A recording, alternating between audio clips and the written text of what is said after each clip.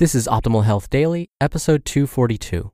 Know When to Walk Away, Part 2, by Deen of jcdfitness.com. And I'm your host and narrator, Dr. Neil. Welcome back to Optimal Health Daily, where I read some of the best health and fitness blogs to you, sometimes with a little bit of commentary at the end. And don't forget, I answer your questions every Friday.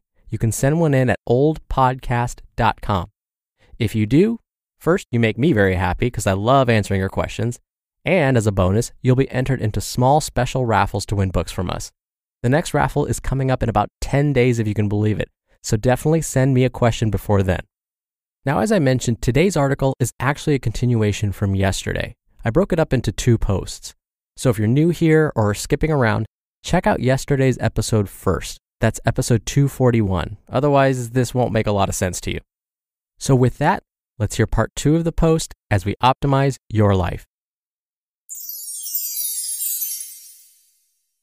Know When to Walk Away, Part 2, by Deen of jcdfitness.com.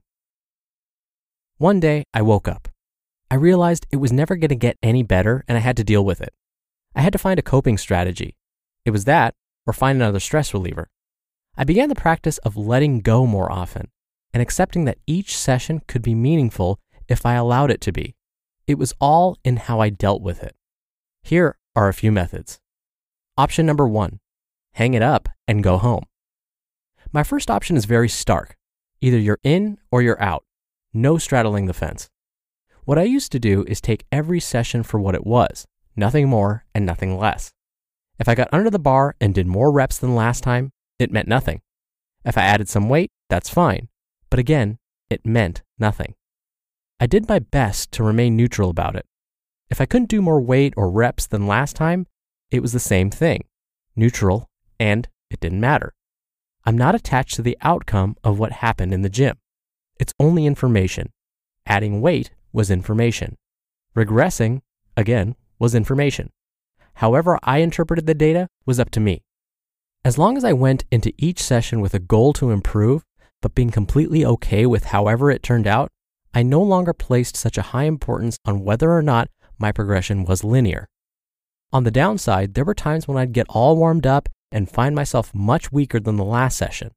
We're talking 75 to 80% of my previous working loads to be very taxing. In these cases, I simply packed my stuff and left. No second attempts and no talking myself into trying harder. This is when I'd simply hang it up and head to the house. Now, why didn't I try any harder? Because it's just like I mentioned earlier, it means nothing. There's no reason to push the limit and risk injury. Being weaker for one day doesn't mean I'm weaker forever, or that I'm a weak person in general. What I do know is that it doesn't define my personal fitness levels or me as an individual. While I don't typically practice this approach anymore, it was probably the greatest thing I've ever done for myself in terms of A, actually listening to my body, knowing when and when not to push it, and B, learning to separate myself from my performance in the gym. The following method is what I now practice on the regular, and it's very similar to the auto-regulation methods of training I mentioned previously in my writing. Option number 2, decrease the load and practice. All right, so nowadays I'm training a lot more frequently.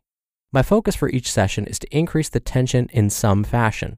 I can do that by adding weight, reps, or a bout of pump sets for a particular muscle group. I have a template I go by, which keeps me honest and helps me keep track of progress and gives me some structure.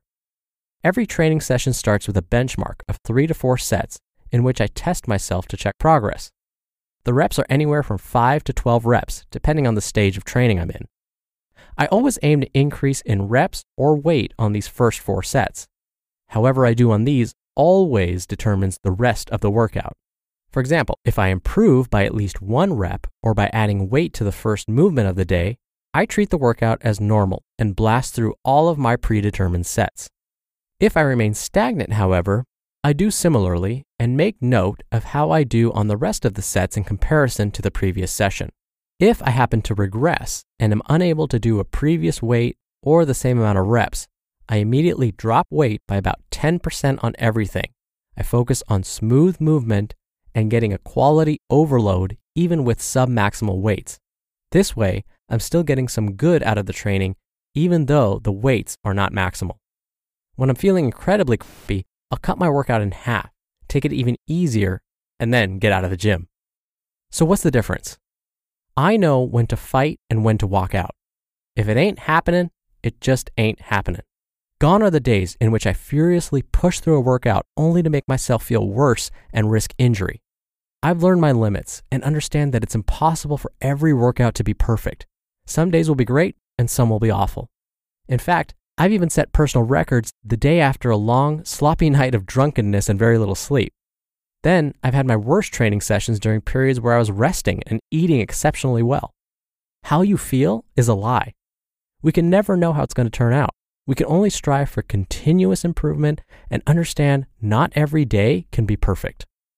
And here's my advice for you. Practice this for yourself. Practice objectivity in the weight room and understand that through your advancement as a strength athlete, your gains will slow down. Your progress will come to a screeching halt now and then. You will go 3 to 4 workouts in a row where you see no progress at all. You must understand that this is perfectly okay and completely normal. Just don't give up or think something is wrong if you're not making the rapid progress you once did as a beginner. Now, I'm not saying you should continue doing something that isn't working. That would be silly. But just because you stall out for a brief period, it's not the end of the world. It's part of being human, getting stronger, and becoming a better individual for enduring the struggle. Embrace the struggle and know when to walk away. You just listened to part 2 of the post titled, Know When to Walk Away by JC Deen of jcdfitness.com. So this was me a few years back. I would have those days that JC is describing to a T. I'd go in, my mind is set, I'm going to lift the heaviest I possibly ever could. My mind was there, but my body was not.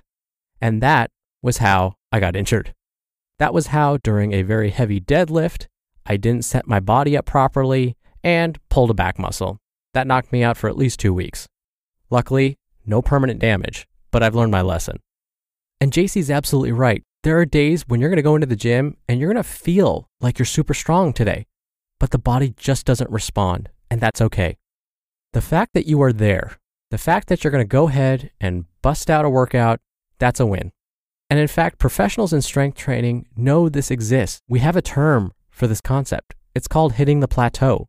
We see it with strength training. We see it with weight loss, where there's going to be a point where you stop making progress, and it's expected. We know this phenomenon exists. So embrace it, as JC said, and keep pushing through. You will break through that plateau. And in fact, I'm going to come full circle and remind you of the inspirational quote I shared with you at the beginning of yesterday's episode. Quote, "Courage to start and willingness to keep everlasting at it are the requisites for success." Alonzo Newton Ben. So again, be consistent, get back in there the next time you're able, and I promise you'll break through that plateau. Now, like I mentioned at the top of the show, I answer your questions right here on the podcast every Friday in special Q&A episodes. You can ask me anything related to diet and nutrition myths, stress management, exercise, and lots more. Just call and leave a message with your question. The phone number is 61 I love OHD. Or you can also send in an audio question through our site, oldpodcast.com. That's more friendly if you want to do multiple takes and hear yourself before sending it in. And by the way, if you send in a question, you're not only entered into special raffles to win books every month from us on the first of the month, which is coming up pretty soon, but you make me very, very happy. So send in your questions now so that you make me happy and you're in the raffle. All right, that does it for today's episode. Have a great rest of your Tuesday. I'll see you on tomorrow's show with a post from regular contributor Ben Greenfield and where your optimal life awaits. Hello, Life Optimizer. This is Justin Malik, creator and producer of this show and Optimal Living Daily, the brother podcast of this one. Literally, I'm Dr. Neil's brother. If you like the format of this show, you'll love Optimal Living Daily too, where I also read to you from blogs, but cover other topics like personal development, finance, and minimalism from bloggers like Derek Sivers, The Minimalists, Zen Habits, and many more. So for more amazing content read to you for free, come subscribe to Optimal Living Daily too, and together we'll optimize your life. You've been listening to Optimal Health Daily. Be sure to hit the subscribe button to stay up to date on each new episode, and head to oldpodcast.com. That's oldpodcast.com for a free gift, as well as more actionable tips and resources to help you maximize your potential. Thanks for joining us, and remember, your optimal life awaits.